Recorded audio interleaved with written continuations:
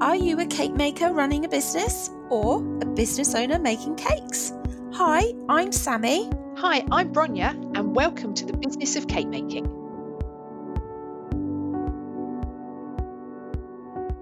Now weddings are opening up again, we are also finding that wedding fairs are opening up again. For some cake makers, wedding fairs are a crucial part of their marketing plan. Other cake makers, quite frankly, don't see the point.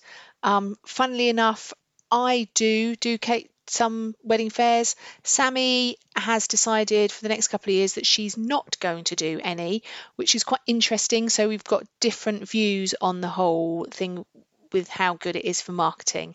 But saying that, if you are someone that is looking to get into wedding fairs and you're wondering what is the best for you, today we have Karen and Paul from PMN Wedding Fayres.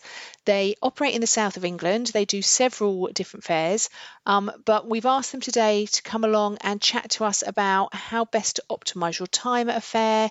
Is there any point of going to a fair? And what you can do to get the best out of it if you decide to invest in going to a wedding fair. So let's get on.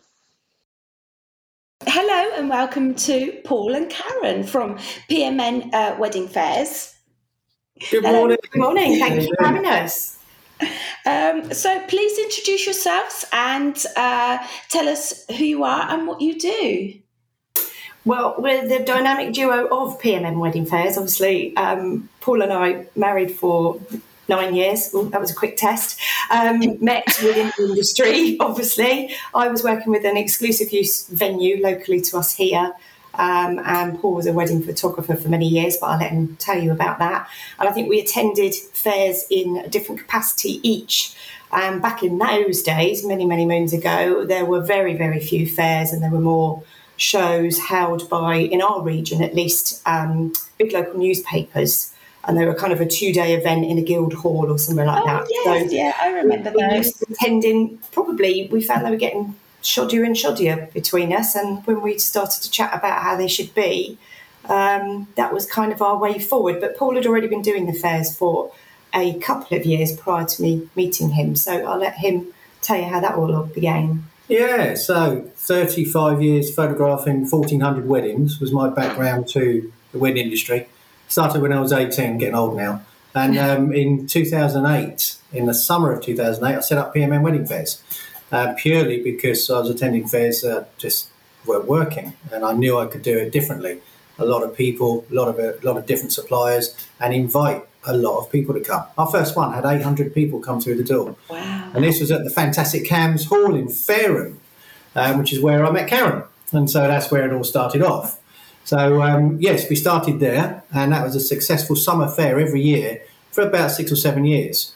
Massive thing, and it made me realise, and we were the first people in the country to do a summer wedding fair, and it just proved so popular, and we now do them all the time. So from that point, we're now 360 fairs in and 12 years old. Wow. And how many do you do a year? 25 normally? to 28. Gosh. That's a lot. And that is obviously a repetition with venues having a winter and then autumn fair. So if we do one in the January, February, it's repeated again in the September, October. And it's always been important to us actually to generally have our fairs with venues that are wedding venues. We don't kind of do them in school halls or hangars and places like that. We would look at bigger exhibitions, of course, but at the moment, the venues we work with give us a nice size and range and scale of how many suppliers we can have attending. Excellent. And how has COVID affected wedding fairs as such? And are you seeing things coming back to normal life, or are things changing? Well, yes. Obviously, for 18 months, we couldn't do a thing. So everything shut down and there was zero in that respect. We're just back now, and we knew it would be busy. Now, it's busy for customers attending. That's quite mad. It's probably back to, I would say, The old days. 2008, 2009, when we started our business. In fact, more so, to give you some idea. We're pre-registering now, which is something we never felt we would do all the way through the last 12 years. But we're doing it now because that's what people have been told to do in the last 18 months, pre-book. If you need to go somewhere, you have to have a slot of time. And of course, everybody wants to do that. So daily, we're getting 20, 30, 40, 50 couples booked to attend one of our fairs somewhere. For example, in our last fair last weekend, 274 couples booked to come. And then they bring their guests. And it's unheard of. It doesn't mean they're going to turn up on the day, because there's no reason for them. They're not paying. They're just booking. But it just seems they're so positive and want to come along, they turn up. And if they can't turn up, they let us know. And if they want to bring someone else, they email us and let us know. It's just all because of the last 18 months. Everyone's got to tell you about it, book, and it has gone mad. I think the virtual side of things for couples now is quite exhausted. There's only so much they can do without physically going and meeting people in person. Yeah. Yes, we're all great on Zoom chats and everything else, but there's no substitute for seeing a design, talking and engaging with a supplier that they're likely to end up booking. So certainly the footfall for the fairs has gone back to what we like to call the old days. Certainly over the 12 years, we've seen a real roller coaster with it. I think because we never had a pre-registration system, and it was always that couples could come when they wanted during the opening hours. You always had that massive coach load turn up first thing in the morning, queues down the road, and then you had your lunchtime lull, and then it's sort of another little volume come in, and then of course peter off in the last sort of 45 minutes, which I think as suppliers are always aware that last bit can be a little bit painful. But our pre-registration has certainly helped. We always notice when they're standing around chatting, but it's certainly helped because we block off the time zones as they're becoming full. So actually, if there's only a sort of 1 p.m. onwards slots available, it's really encouraging. We're seeing that we can't close the doors on time now. We've still got 100 or more couples wandering around, engaging with suppliers. So there's no pack down early for anybody at the moment, which is quite nice. I think Paula mentioned on the supplier side of things, ordinarily we have a big following, which is lovely, and we never rest on our laurels about that because we appreciate they're only going to come back to us if we keep doing what we're doing.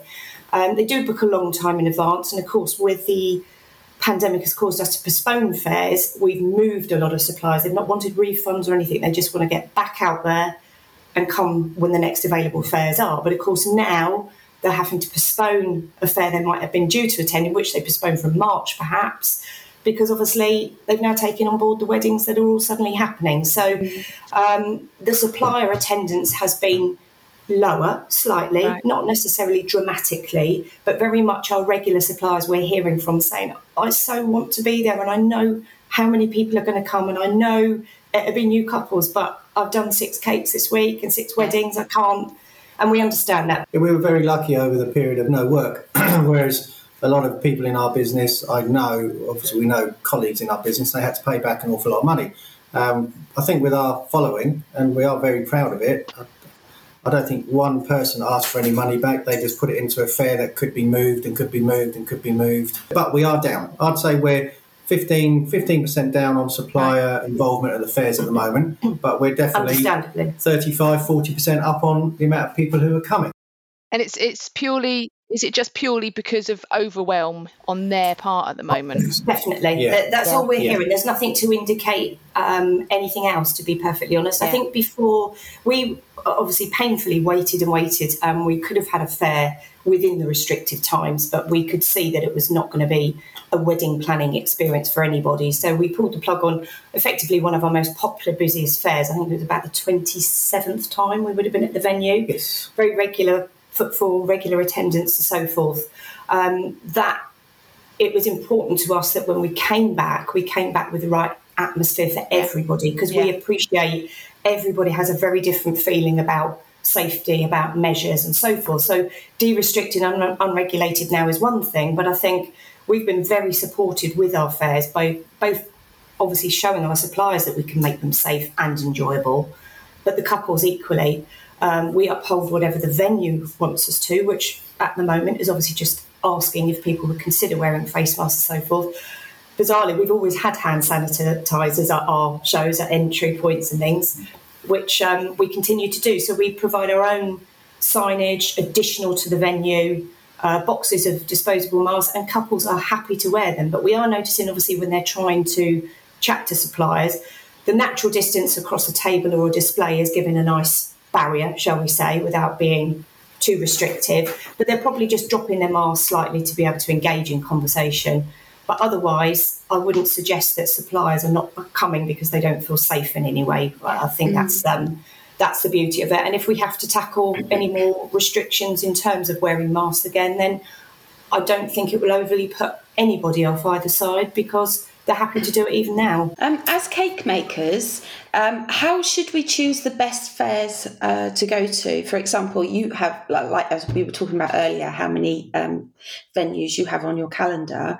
How would you recommend for someone to choose which is right for them? Okay, well, I think it's a very individual thing for each supplier. As a photographer, and being in your side of the business rather than a wedding fair organiser, I would always choose the fairs for me where I knew they would do a lot of weddings, so I was guaranteed to get more work. For example, if they did 120 weddings a year and I was a photographer at that venue, then I'm going to get some work.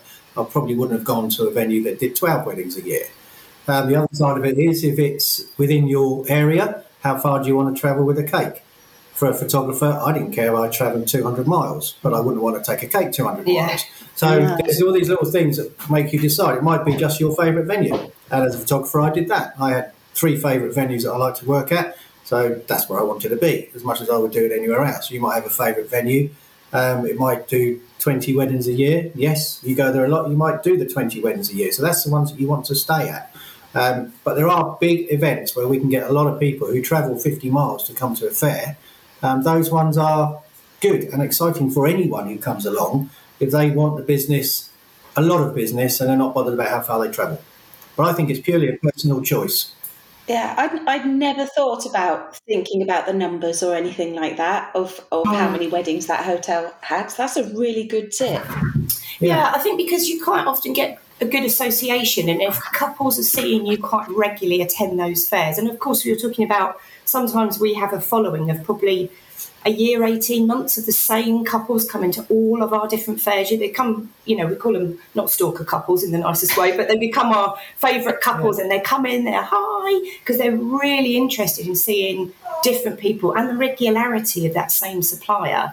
I think that gives them an awful lot of confidence that they're seeing the same supplier attending, thinking, oh, well, these are obviously good, they're here all the time, and so on and so forth. But on the different side of it, I see it, perhaps where I was working within a venue, that I would just want to see maximum interest in that event. So if I was a supplier, I'd want to stand there and see hundreds of couples, and then the percentage of those that are going to engage with me is still going to be higher than perhaps a smaller, more intimate fair. It's not necessarily about the busyness. There is a level of quality over quantity. And we're certainly feedback from our suppliers at the moment is the level and the standard of couples looking are not wasting time. They are ready to book, very genuine. There's no sort of, I think that's a frustration for any supplier, that you spend 20 minutes to engage with a couple and you find out they actually haven't even got a date or don't know where they're going to get married. That hasn't meant they're not going to come back to you, of course, but equally you've probably missed the others that were ready to book and so forth.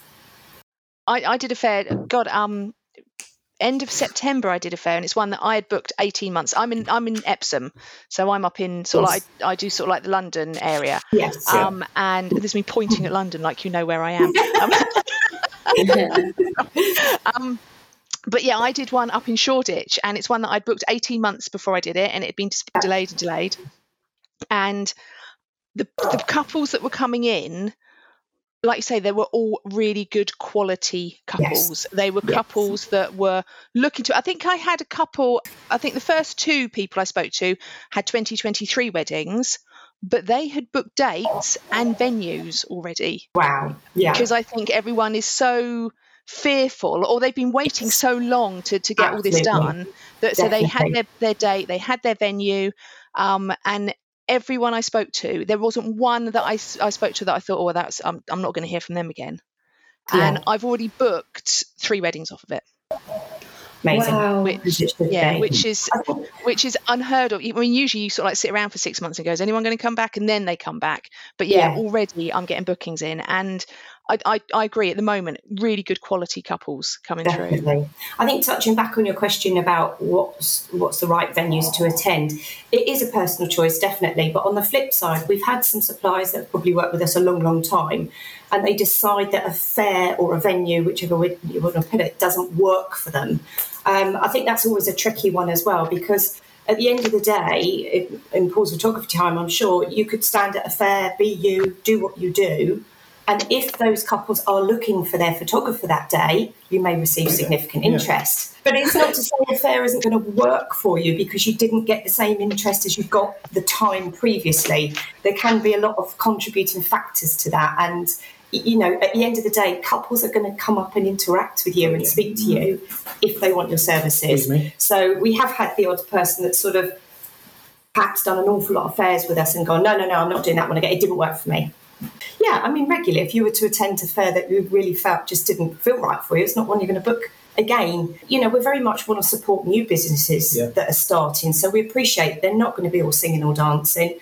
They're not necessarily going to have the best of displays. But what we have seen always is we've been happy to give them some feedback, happy to give them some guidance. We'd certainly want anybody to run with their own independent style of displaying. We love it when we see people not using a table and they've got pods or acrylic stand, you know, anything that's a little bit different, another way of drawing people in, because the table can be a barrier as well as a showcase. So equally, the startup businesses, which I must add, we're finding an awful lot of new startups since COVID, and I think people have just had the opportunity to rethink life, do something they've always wanted to do, had perhaps some spare cash that they could invest into the new horsebox trailer, be whichever. So yeah, we would always encourage a nice selection.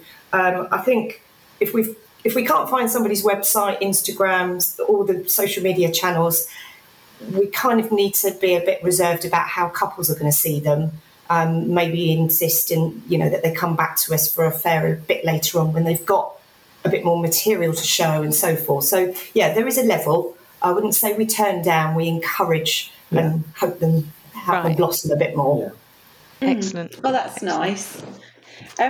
How would you recommend cake makers make the most out of a fair? Are there any common mistakes you see people making? I'd love to hear all your hints and tips. Make the best from my investment for wedding fairs in the future. Okay, well, I think we have had cake makers come along with a cake, and then there might be someone there with 6 cakes. It's a very odd one because we've got a new cake business who works very closely with us at the moment, and she's a very bubbly young girl, and she's just starting out, and she was surrounded by people at the last couple of fairs with just 1 cake on show and cookies. And the work that she's been getting now, she's had numerous bookings in the last 2 fairs over the last couple of weeks. I think purely it's because of who she is. She is just so bubbly. She has run venues. She has worked with us before. She's very much a people person.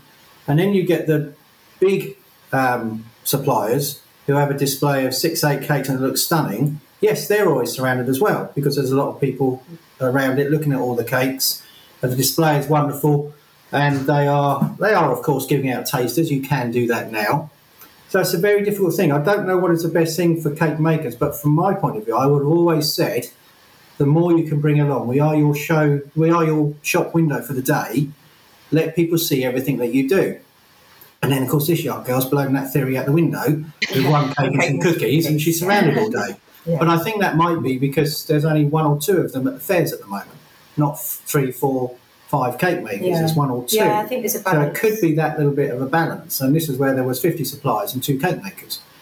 So, yes, again, it's a very personal choice on what you bring because of where you're coming to. I get a lot of people book our small stand space, which is a 4-foot table. But I always give a cake maker a 6-foot table, whether they book a 4-foot table or not, because it's... Just bring more. Put them on a 6-foot table. If you put 2 cakes on a 4-foot table with a little banner, just looks very good on a 6-foot table. Kind of makes you look bigger than you are. Yeah. So we kind of advise on the day. I kind of advise people on the day of how to set their stand up, not what to bring. If I can see what they bring and it slightly doesn't look good from a walking up point of view, then we can advise. But I think a lot of cake makers come along but don't bring tasters, would you believe? I mean, maybe that's a thing or not. And so they're just showing or handing out business cards. But surely if you're a cake maker, it's like if you're a wine maker, you'd get someone to taste it. Yeah. And we actually do get cake makers giving it. Personally, as a cake maker, I always take tasters, always. And I always recommend to people, to other cake makers, don't take vanilla. Everyone knows what vanilla tastes like. Everyone knows what a vanilla or chocolate cake tastes like. If you've got a slightly different flavour, take that. Yeah. I did a wedding fair at the Epsom Downs racecourse, which is probably one that's similar size to yours. Yes. And I took a vanilla chai cake, and I got a lot of bookings from that fair, a lot of bookings, and I would say 40% of them went for that vanilla chai. Yeah. And that's, and so I know that 40% were drawn in by that unusual flavour that I took. Don't take vanilla. Everyone knows what vanilla cake tastes like. Yeah. I think in terms of a visual thing as well, I think it's probably, do you change what you don't need to fix as such? If you've got a set way of exhibiting and a stand that has always wowed the crowds, then you're doing something right. Equally, I think it's nice to mix it up because, as we find, a lot of our couples, perhaps that come from all across Hampshire, they're likely to see that same supplier at a few fairs in that month. And to just go and see the same stand again, they're just going to glance and think, oh, that was that lady from last time. So it's hard to know what you should bring, but I suspect, and I feel personally, that sometimes the venue itself lends itself to a particular cake that you might think, from your experience, couples are going to love this if they're getting married here. Because it is, a stately home or a manor house is quite different to some of your more contemporary venues. Looking at some of the cake makers that regularly have exhibited with us over the years, we've got, dare I say, quite an elderly couple that are very, very successful. We did think they might have closed in COVID, but they're going strong and they've got hundreds of bookings still. They have a set way. They have some low pedestals that the cakes are almost, you're viewing them from above to a degree, all dotted around. People can walk through them, round them. They always have a large space in a corner. They don't even have banners up, actually, but that interaction seems to give enough for people to actually go all round. Obviously, the fake cakes always have samples in a Perspex box, handed obviously on plates with tongs and so forth. They've obviously been pre-packaging samples at the moment to give out in their entirety sealed.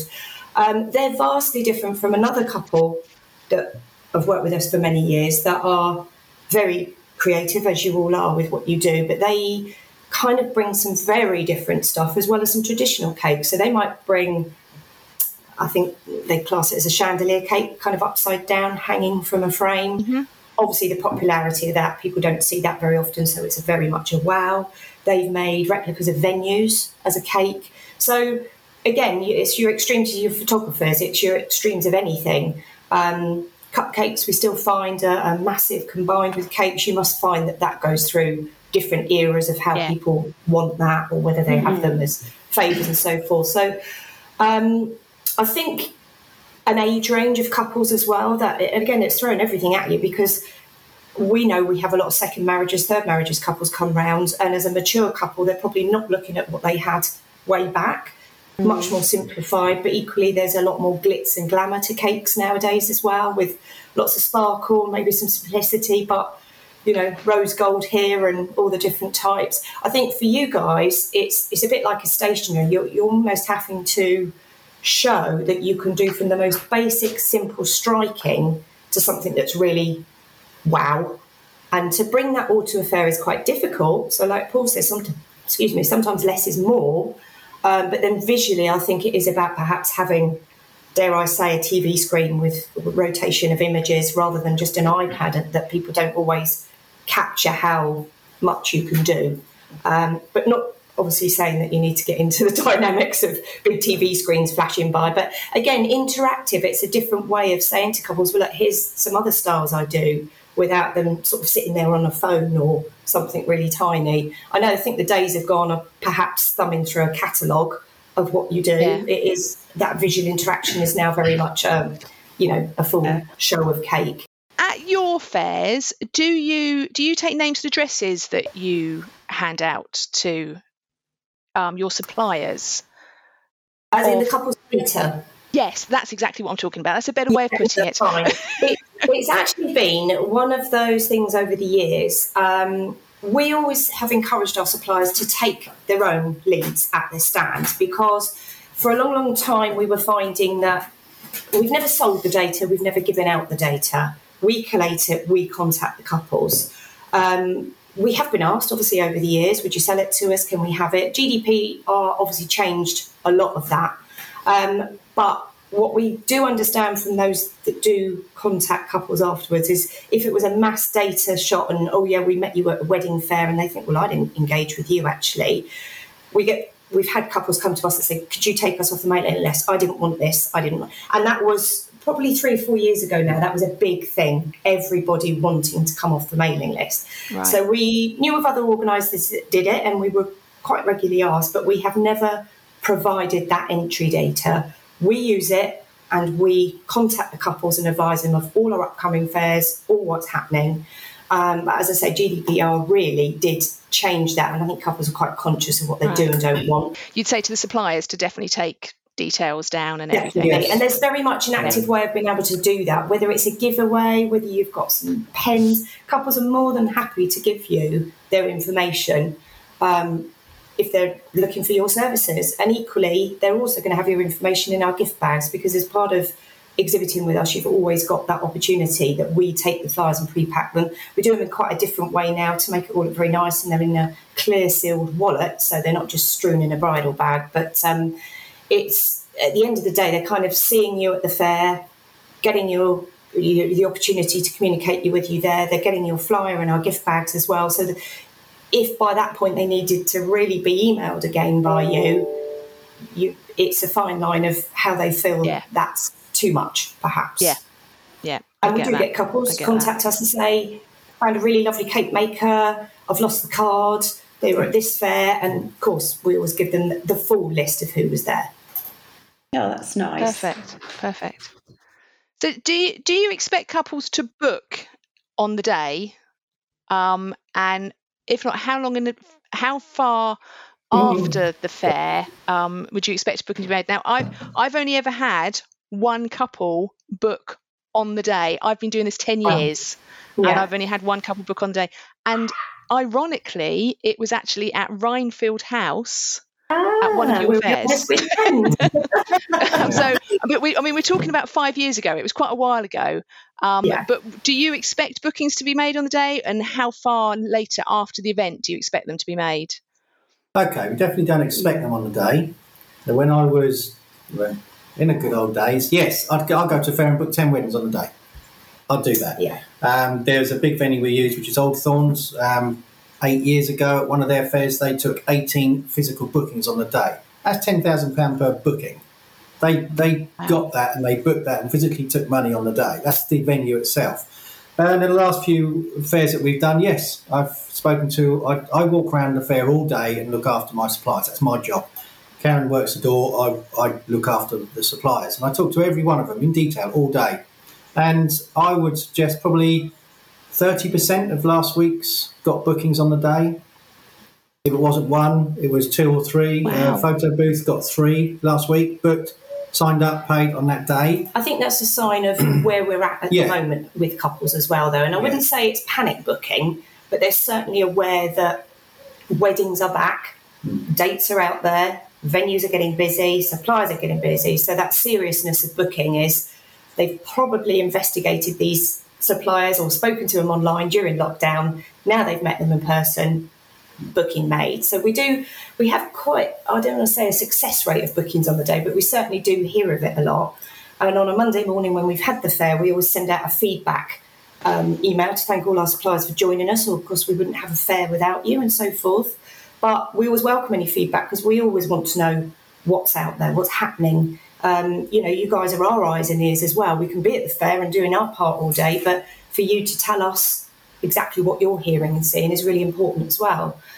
We do know that the Monday phone calls and the Monday contact is quite a popular thing after a fair on the Sunday. Couples have actively gone home, perhaps talked about it on the way home, looked through the gift bag and thought, no, let's do it, let's book them. And we've had as far as we're aware, we've certainly had one of our longest standing cake makers actually told us about a couple that booked them, and it was 18 months prior they'd seen them at one of our fairs. They could name the date of the fair and where it was, so we knew exactly what that was. And they said they couldn't believe it. It was 18 months. But on average, about a year. If they've seen those businesses exhibiting and they've spent that good year or more looking for their key suppliers, they've gone back to them a year later when they're really ready. So in answer to your question, no, we don't expect people to book on a day, but it's coming back. Yeah. Yeah. It used to be a thing, I suppose. It did disappear for a while, and people do just come along, collect info, and then go home, digest. And we want them to do that. That's what all the information is at the fair. Yeah. Sit down, digest it, come back and book. But a lot of them do book on the day. If you see, it's like when I was a photographer, if they see you on that day and they like you and want to book you, if they don't, they're not going to get you. So that is my philosophy on the booking on the day. They do that because they want to make sure they do get you. They fall in love with what you are, what you do, what they've seen, book it now, which is like anything in life, isn't it? Mm. But if that's coming back, great. If it's going to be after the event, yeah, I think that's the norm. But people are booking again on the day now. Can I just touch on that level of booking side again? Again, some suppliers feeling a fair hasn't worked for them because they might not have got a booking from that one, but then they've not necessarily come back and said 6 months later, oh, actually, that fair really did work because I got 4 bookings out of it, but they've just taken 3 months to trickle through or come through. So it's very, very difficult. I think unless you're on it yourselves to find out where that couple saw you, when you know, literally when you book them, can I ask where you saw me or when you first found me at a fair? And it does give you, because otherwise you're not knowing where your marketing is working particularly well. And we often say with our one tip really with suppliers for any marketing literature that we take from them is to perhaps code it in a sense of, you know, when we've all had a flyer before and it says, quote, reference so-and-so, but in a way that's perhaps unique to us and you. If you were an exhibitor that was going to do a massive flyer distribution drop with us and couldn't attend 6 fairs but wanted to give us enough for 12, your flyers were going out and you were suddenly, you know, getting some inquiries. I don't know where they're coming from. If that flyer had, quote, PMN 2021 on it, you would know that that couple had found you via our gift bags and so forth. So just, you know, because at the end of the day, the return for investment on a fair, quite different from the flyer distribution, but equally as important to see whether you're spending to come and stand in front of people or your flyers are actually doing a very subliminal thing by being in every bag. Again, we have suppliers that sort of say to us, oh, well, I'd like to do that fair and that fair. And you say, okay, you're Hampshire-based, so you're willing to travel with a certain radius. Well, we've got fairs at these 3 venues quite close. How about you pop your flyers in all of those? Because all you're actually doing is excluding seeing couples or getting couples contact because you've just picked a fair that you think your flyers might do well at. Yeah. So it's a much broader thing, I think, generally, in terms of, you know, how you're seen and where you're seen. How have wedding fairs changed over the years? If someone hasn't done a fair for a few years and fancies dipping their wedding fair toes again, what's changed now that will entice them back? Well, that's a difficult one. Yeah, because we do change it up every year, whether it's our website, whether it's things that we do, little tweaks here and there. But its technology has changed so much as well, hasn't it? It's that, yeah. How we operate a fair can't really change apart from what changes around us. So, because a venue is a solid thing that we can only put certain people in certain places and do certain things, we can't move them around. But we change it up in the way of how we advertise it, how we put signage out, what banners, and then sometimes one of the biggest changes that we do at fairs is if the management changes, we can change it up because some of them are so set in their ways, and you're beating your head against a brick wall. Yeah, you actually think, you wanted us to do this fair, you want all these couples to come and book your venue, but you're limiting how we can market it. Yeah. So we say to them, do you think you could put this on your social media? And it's like a thing now. You could do that. And, you know, for years they probably won't even mention that they want us to come and do a fair and sell their business for them, but they won't tell anyone about it. So, and we get that with suppliers as well. And one of our biggest things is now tell people where you are on the day of our fair. If you do that, you're going to benefit more as well because you're telling everyone what you're doing on that day. Some of them don't. And we've got a fair this weekend. And some of them still haven't. I've seen what they've had for breakfast this morning, yeah. but I haven't seen that they've spent £200 to exhibit at a fair and tell their audience that where they're going to be. But there we go, that's the difference. But sorry, to touch on exactly what you were saying, I think the biggest thing for anybody that was thinking about coming back to it is don't think about what it used to be. No. Just take fresh eyes and look at what the marketplace is now. And equally, do your homework. We have so many people that have become suppliers with us in different categories of supplier that have scouted us out. They've come around the fair, they've pretended to be a bride, they've had a look. But by the end of that fair, they've come up to us and said, I've got to be really honest, I'm a supplier and I came here today to see X, Y, Z. How do I get involved? Where do I sign up? What do I do? So that's really nice for us to see. But there are certainly more fairs out there now. We have obviously our own bugbears about things. We don't like it if we don't know there's a fair going on and you just pass a little handwritten sign that all looks a bit nasty and tacky. You know, at the end of the day, a £50 fair, you have to be aware of what you're likely to get from that in the village hall. Or a big fair, very well marketed, you're seeing it everywhere yourselves. That return on investment is, you know, you can't say anything more than that. The other thing, I think for me, if I was a supplier, I'd want to see where my investment was going.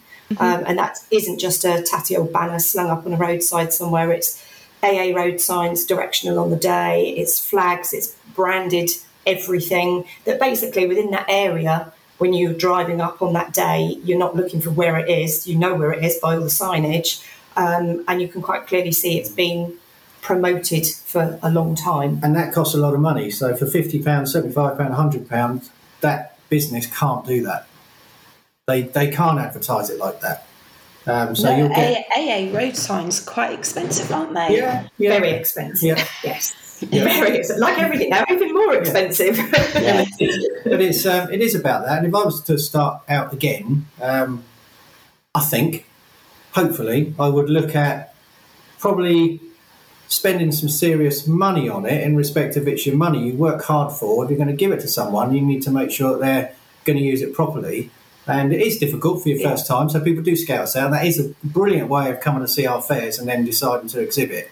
But to spend £50, I know I'm not going to get anything back.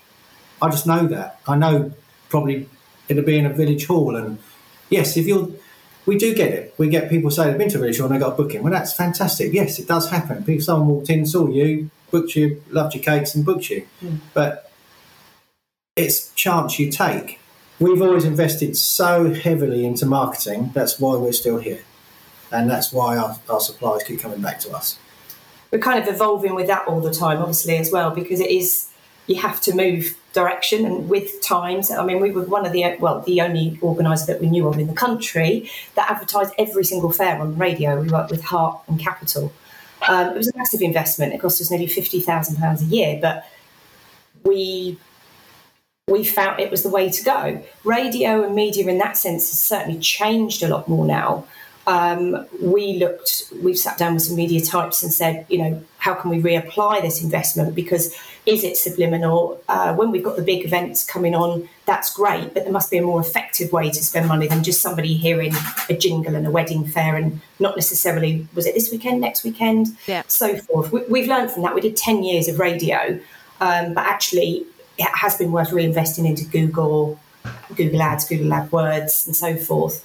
I think our biggest investment really is still social media. We do massive paid campaigns with Facebook. Obviously, they can then be projected across Twitter and Instagram and so forth. But that investment, as much as it's algorithms and we all hate the kind of ways they can control it all, has always brought us the biggest results, to be fair. So, and when I say paid campaigns, I mean hundreds of pounds per fair. Yeah. Pushing that fair out there, not I'll boost this post for £20 to an audience of 300 people. So we're always ready to take on new things. I know Instagram, it's probably not my favourite thing. And again, it's just a social media thing. We have our loves and hates about different branches of it, don't we? Just because I feel that you constantly have to capture something to keep going with Instagram. You know, anything is brilliant on there because it's so visual, but certainly Facebook for an event point of view works very well for us. And it's where we inject an awful lot of our budget. you're essentially saying before someone goes to a fair, just do their research. Is it the right fair for them? Is it the right organisers for them? That kind of thing. Yeah, come and have a good nosy round. You know, we love it if people get in touch and say, well, I was going to come to your fair and have it. Yeah, please do. Right. But equally, we love it on the day when somebody's been round and then come back to us and said, you know, I'm not a bride, but I really would like to exhibit. And I've seen what you've got here. And, you know, you're checking out other people's displays. And, of course, you're getting more ideas and seeing what works and what you think look really good. And, you know, that is a form of flattery. You know, there are going to be occasions you probably turn up somewhere and somebody's got a pretty identical display to yours. Highly likely they might have come and had a look somewhere. Yeah. And, again, going back to that sort of thing, it is expensive initially, your outlay, because you're probably having to make your fake cakes and so forth and upgrade them and change them, and you know, all of that's time and investment. One of the displays that actually sticks in my head for an awful long time for various reasons was a lady that had the neon letters, the big love letters, and I thought, oh God, she's come with more equipment than I was expecting. Why on earth has she got love letters? She's put down on her form that she's a cake maker, and now we've got her next to somebody with love letters. Wasn't that at all? She had the letters cake, and on the top of the cakes were her displays. Oh, it was brilliant. It was incredible. Illuminated, giant love letters, out the back of the car. Obviously, husband had adapted the top to be a platform. And yeah, that stays with me for ages because she was surrounded. But again, what a learning curve for us, because we weren't expecting that. We'd given her a table. She said, no, I don't need a table, that's fine. Hadn't really said anything about what her display consisted of, but from that point on we knew we had to put her somewhere that was, I wouldn't say dimly lit because the cakes needed to be seen, but it was so creative that the cake illumination didn't even require the cakes to have any form of lamp or anything shining on them, because there it was. Perfect. So little things like that stick with us sometimes. Is there anything that we haven't asked you that you think you'd like to talk about? I don't know if there's any other tips or I don't know, anything at all. Really want to say to all suppliers is, whether it's us or try a fair. I'm getting people phone me. I've got people coming to fairs down here in the south of the UK in Hampshire who are 60, 80, 100 miles away, and ask them why. We'll just go anywhere. We'll do anything. Right. Which is fine. I think that's a good way to be. Come and try it. Some people do say if they go to Surrey, one of our fairs, and they get someone from the other side of London, that's difficult if they live in Portsmouth. But we're finding there's a big cross-section, particularly borders, whereas a business like Oldthorns, it's in the West Sussex, Surrey and Hampshire borders. And you can just get work from anywhere, and we know 1,000 people will come to that fair. Mm. It kind of pulls in all the counties across, so it's always going to give good arms and legs. COVID's given us time to change things up a little bit, and we always charged an entry fee to our fairs, very minimal, just £2 a person. And it didn't really generate any problems because I think people were quite happy to come into a quality event like that. And it was about putting a level of value to our fairs, because we didn't actually want people to drive down the road and see the big yellow AA sign and think, oh, free cake, let's take the kids in, got nothing else to do on a Sunday. I think we can't exclude anybody in any capacity anymore, but we've taken away the entry fee, which unfortunately we did give a proportion of that to one of our nominated charities. But what it's done is just actively be able to say free entry. It's a big deal. People want free entry to anything.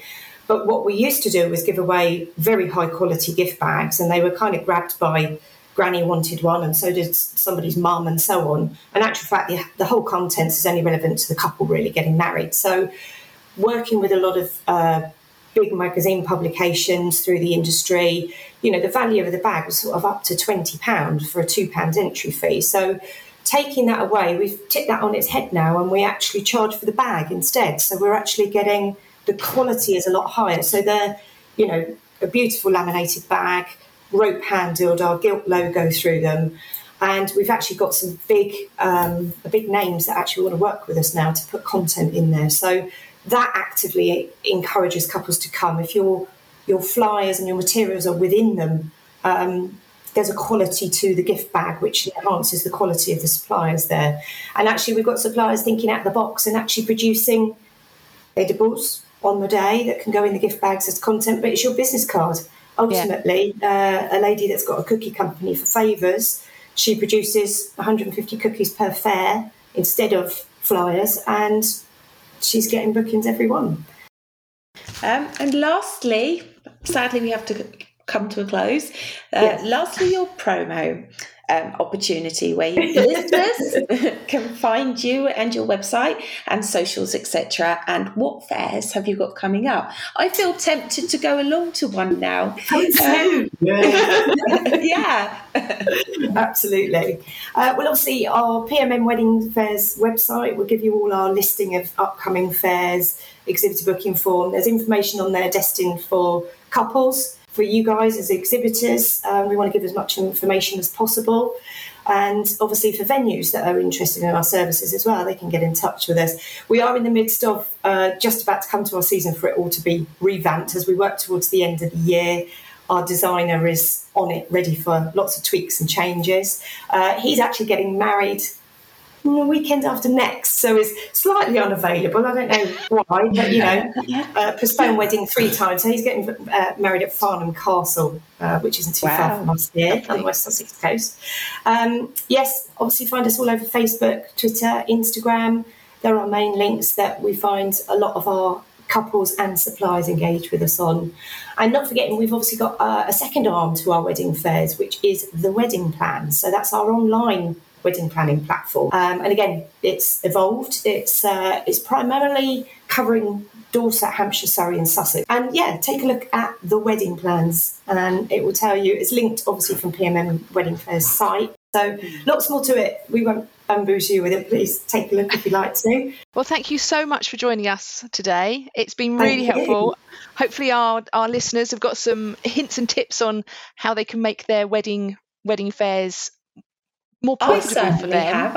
I've learned quite a few things. I've been opened to investigating wedding fairs a bit more thoroughly. Yeah, good. And definitely it is about research because there are different standards, different levels. Look at followings, look at how much marketing you're seeing coming from those different companies, and that will give you an idea if your investment is likely to work for you. The last thing you want to be doing is standing at a fair on a precious Sunday and seeing sort of 20, 30 couples come through and it's or not the an worst environment. thing ever. Yes, exactly. Nobody comes through the doors. And you'll never go back to a wedding fair again. All wedding fairs are like that. Well, that's not a wedding fair. No. Yeah. And of course, the name of the spelling with a Y as well, because there is a line of what an FAIRS does or an FAYRES does. Yes.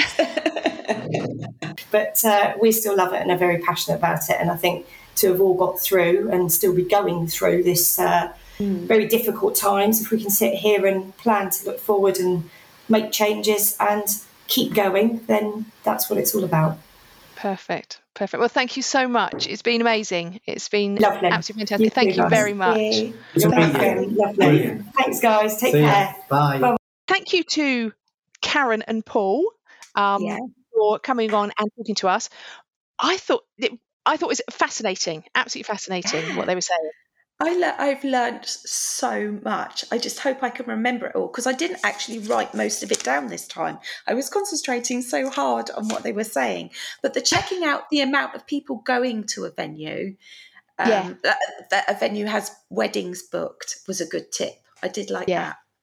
But I think also what they didn't touch on, because obviously they were looking at it from their business point of view, and I think that's quite good because it's giving us a different set of eyes on what to do, especially when it comes to exhibiting and how to lay out your stand and that kind of thing. But something that I think from a cake maker's point of view that I pick up on, that I really benefit from when I do a wedding fair, is the networking side of it, because all of a sudden you are thrown into a wedding fair with lots of other wedding suppliers. And I've made do you know what I mean? And I always spend at least from wedding fairs.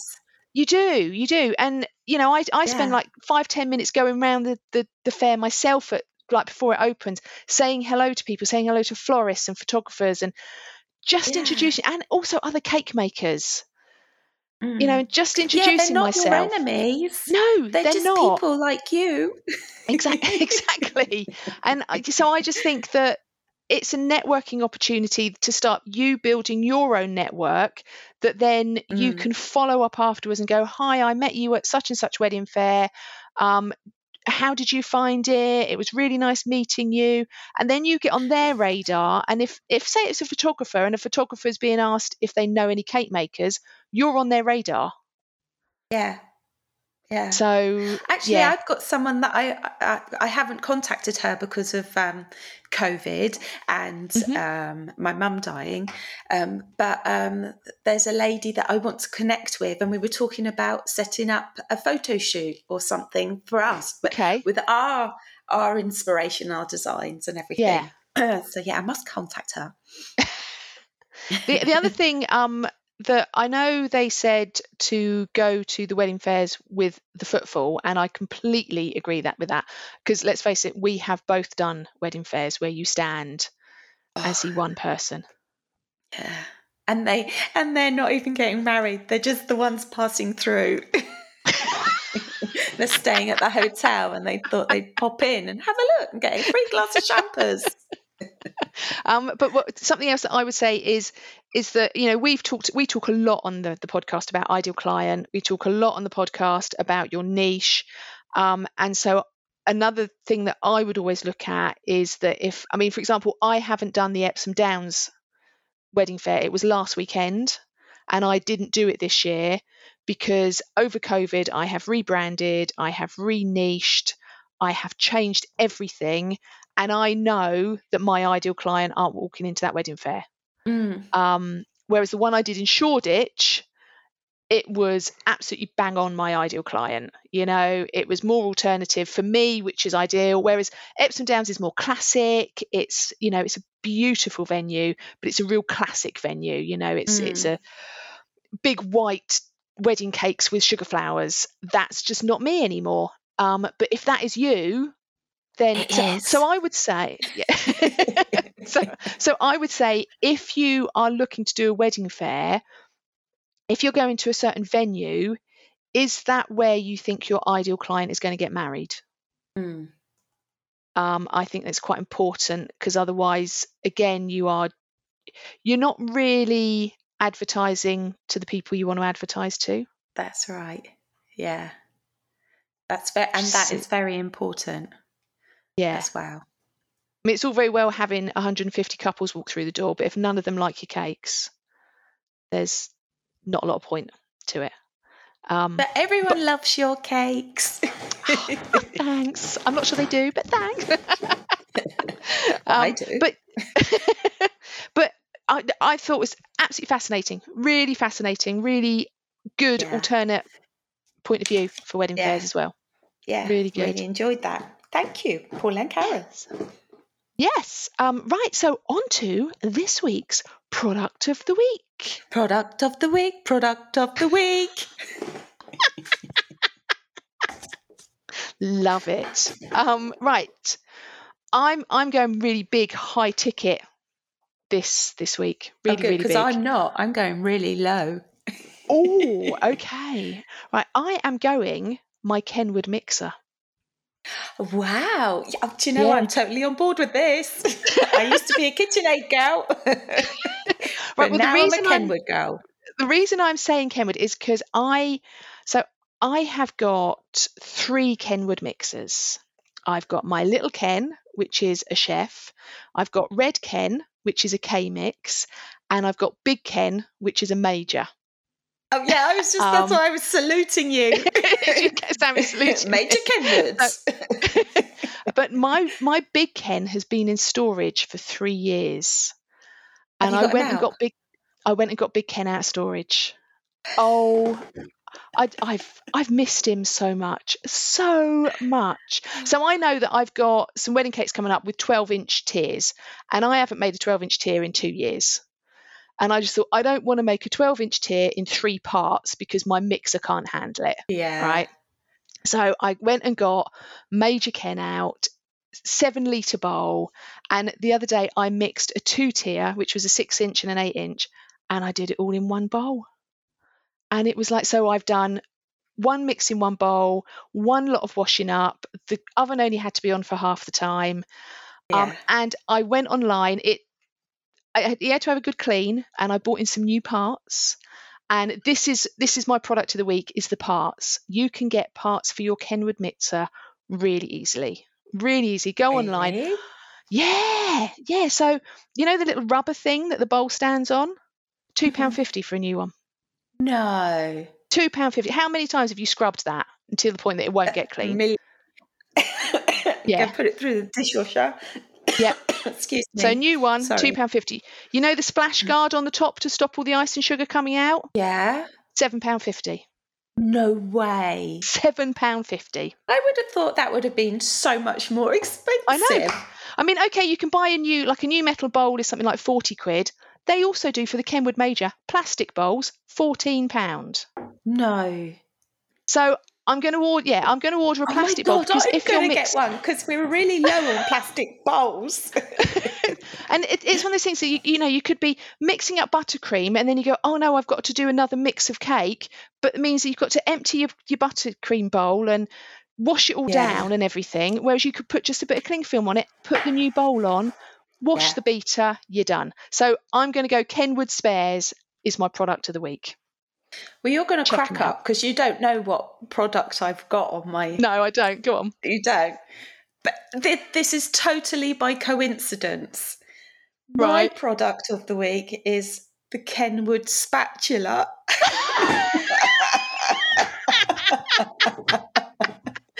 That's amazing. That's a pure fluke. But we are not sponsored by Kenwood this week. No. I wish we were. Yeah, God, wouldn't that be nice? I'd love a 7-litre. Yeah, if we can trial run a 7-litre mixer, please. I think it's actually 7.5. The titanium. The titanium's very nice. Yes. Right, go on, talk to me about the spatula. So I have spoken before about the spatula when we did equipment. I love this tool. It gets right in. It's such a thin spatula. You can get all of the mixture off and get it. There's no waste. And I'm big about no waste. And you can get it all in your cake tins. It scrapes off. It's brilliant with ganache, though I prefer mixing ganache with a wooden spoon. You can get all the stuff around the side in. Buttercream, cake batter, you name it.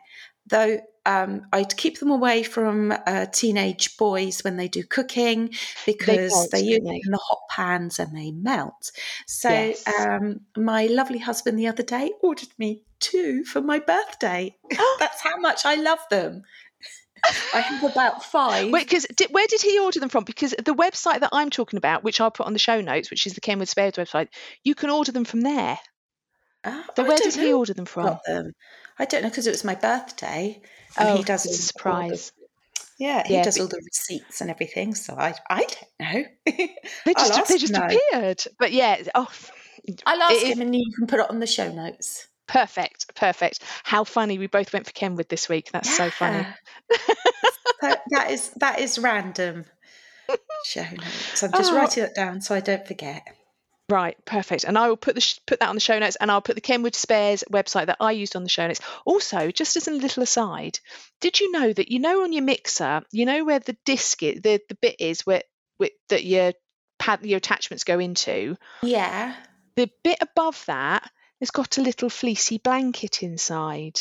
Has it? Yeah, and the reason I know that is because my little fleecy blanket was hanging out, so I had to undo it and take the fleecy blanket out and buy a new one. £2.50, and it's actually a gearbox cover. So £2.50 new fleecy blankie for your Kenwood you can get. Oh, that's so sweet. Tiny blanket for your Kenwood. So there you go. Right, brilliant. I think we're done for the day. Yes, thank you very much. It's been brilliant. It has. It's been good to have guests back as well, which is nice. Yeah, I got a little bit nervous this morning. I had butterflies in my tummy. Isn't that funny? Because we haven't spoken to guests. We have been trying to get cake makers, but I think everyone's making 10 cakes a week at the moment, so it's quite difficult. Yeah. So, But we have got some lined up for later in the month. So, and we will see you all next time.